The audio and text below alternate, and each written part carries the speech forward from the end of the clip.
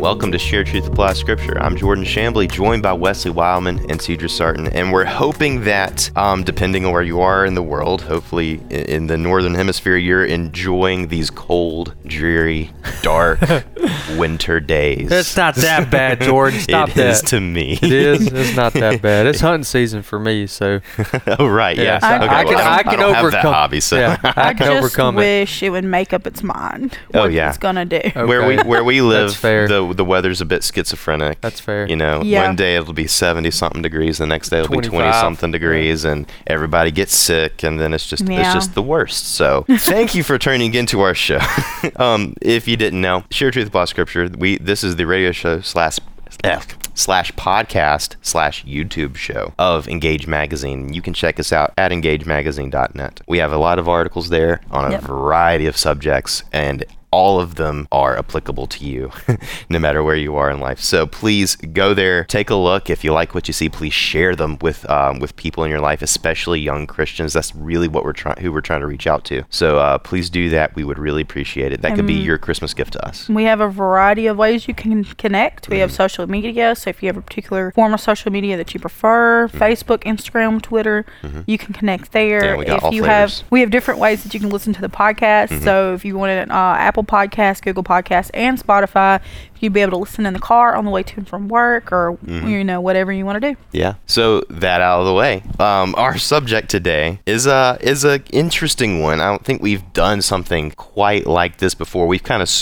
maybe been on the borders of this issue a bit in some of our programs, but self-help is what we're talking about today. So help me know what self-help is, Jordan. Well, you know what? That's kind of what we're getting into. Like, what is this? What is even self-help? Because this is such a thing that if you do a quick Google search, you'll find whole YouTube channels dedicated to self-help. Yeah. You'll find countless books a lot written of books on out there. self-help. That's a whole genre now. You can't go to a bookstore without seeing a self-help aisle that is 2 or 3 bookshelves long. And in a variety of perspectives, you'll have things from Christian self-help to pagan self-help to absolute atheistic self-help. You'll just all sorts. People understand that there is a market for people who want something to help them. They need help. They're in a situation that they know is not good, not healthy. They feel as if they're not reaching maybe their full potential. They're not happy. They're reaching for something that they think will help them with that. Right. And so it's worth talking about. Yeah. It's worth spending an episode talking about. That's definitely probably that's the majority of the people going for those books. But something we mentioned, we were in discussion before we came on the program that Cedra mentioned, there are a small portion of people that are using those books as a means to deflect the reality of what's going on in their life too.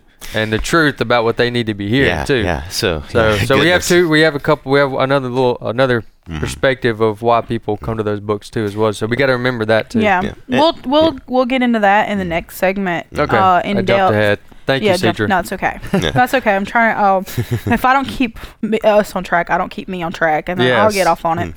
But there is a healthy form of, I guess, self-help. I agree. And I've seen it so many times where people will run themselves down and trying to help everybody else, and they don't take any time to just rest and work on themselves. And so sometimes you let other things go, like sitting down in your quiet time and in your reading scripture for you.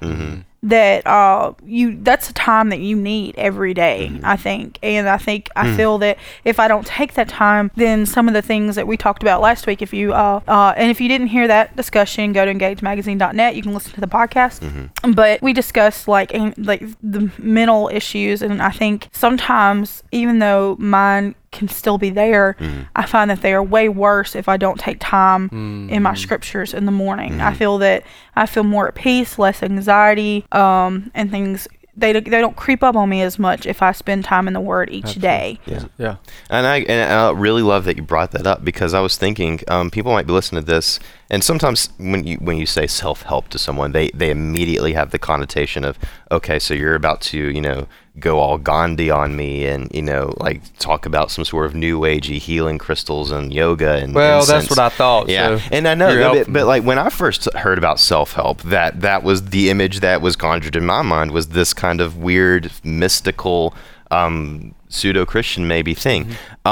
But I think that the healthy form of self-help, and you need to be discerning on this, like Cedra said, is going to, in the end, help you be obedient to God in the fullest way possible. So what I mean by that is this. I didn't really have any large mental issues in my life, but I did struggle with focus, and I did struggle with having a cluttered mind. I was just scattered. I could not sit down. I could not turn my mind off and think on, if I was reading the Bible, if I was listening to a sermon. I could not focus. So I encountered these ideas out there. One of them was minimalism, and then that's not it for everyone, although I think it should be for everyone. Pretty cool. It's really, it's the idea of, certain aspects of my life I have adopted that, but not all. Well, because your physical environment does affect your mind, your state of mind, and so I was able to cut out a lot of the clutter around me, and through that, I was able to cut down a lot of mental clutter, and that helped me be able to sit down and focus on reading the Bible. Right. And also, like, it helped me be a better worker. I mean, the Bible tells us to, whatever we do, whatever our hands find us to do with all our might. I couldn't do it with all my might because I could not focus. I couldn't concentrate. But being able to cut down my mental clutter, I was able to then do that. To the best of my ability anyway, and I am still growing in those areas. But that's a way that a good version of self-help can be applicable to your spiritual life. Yeah. And it's about, really, you have to be discerning, and you have to understand where you are in life, what are your needs, and then as you explore these areas, be aware, that there are things out there that are lies, that will distract you from the Word. Stay away from those things. Understand that you need to sift through a lot of nuance. And if you're not prepared for this, please just go to the Bible. That's where you need to start anyway. Yeah, we need to be looking at God's Word for our answers to how to best help our situation that we're in, that we need help with. I think the biggest issue, and now most all these books that you're talking about, they're not set out, to put a thumb and eye of God, but they're just written by lost people. Right. Yeah. And so these people, most of the time, if it's not, a Christian book, that doesn't mean it can't provide some help in your life. But the reality is, ultimately, it will lead you to a life that's self-help without God.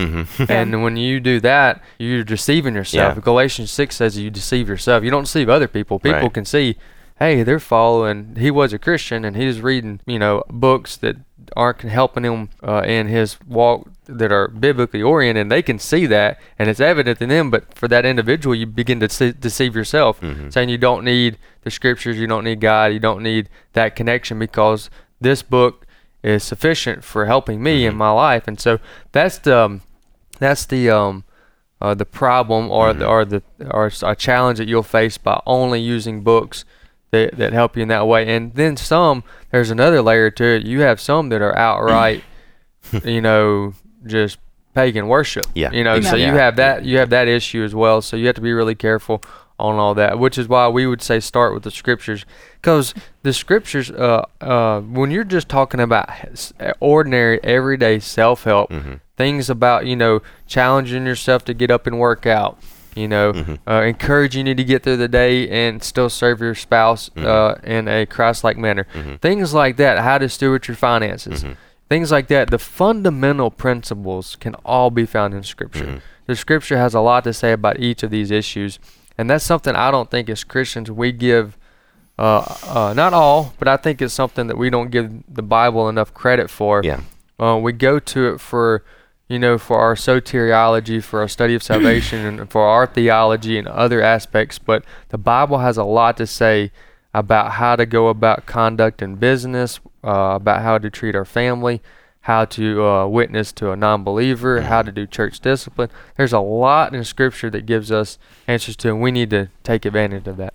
I'd say with whatever book that you've got, if it doesn't line up with Scripture, then you got a problem. Yeah. And I think that, like we said before, if you're in Scripture every day, you'll be able to discern Oh, yeah. the right from wrong in what you're reading Yeah. in those books. Yeah. And so I encourage you that if you do have this book that you're in, that is, you know, it's been helping you, that it doesn't matter who it's by, if it's by a Christian or if it's by a non-Christian, line it up with Scripture. If it doesn't fit, then... Yeah. So we're clearly all agreed that that it's okay to read other books and that you can benefit from. Yeah. The reason I wanted to say that with a rhetorical answer is because I did come across one individual recently in an email thread that said if we don't use just the red letters in the Gospels in every part of our conversation audibly, then we're not we're detached from our Christianity. So that made it a real challenge to have a football conversation. Yeah. I mean, where do you go from there? Yeah. So, anyways, we can agree there are good books that are helpful, but we need to make sure they align with the biblical principles and concept, and which was why one more reason why it's better to just stick with Christian books. But even Christian books should not overcome the overarching general principles and supplication we get from Scripture. Yeah. Now, we do have people out there that are listening and they're like you guys, they're married with kids, and they're not like me, where I just go home to my apartment and it's just me. And flooded floors. And well, no, they're cleaned up now. Okay. That's good. But tell our audience real quick. I moved in to an apartment. 3 days later, the entire thing flooded. So and then 2 days later, and then flooded again. Yeah, we got back into our apartment after it was all cleaned up, and we were in there for a couple days, and it flooded again, but not the whole thing that time. So we're good. Yeah.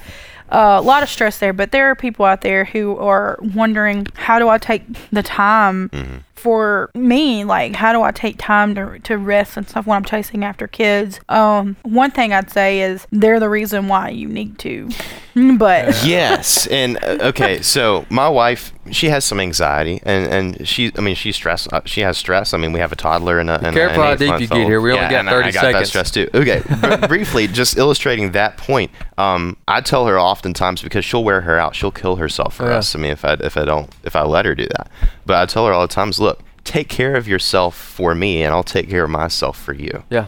You're not doing this. You're not taking care of yourself for yourself. You're taking care of yourself for the people who depend on you. Right. You're taking care of yourself so that you're able to help others with a clear mind, a healthy body, and you're taking care of yourself because God created you and you love Him. So, with that being said, stay tuned for the next segment. We're going to talk about the negative side of self-help, and we're going to point a lot of fingers. So stay tuned for that.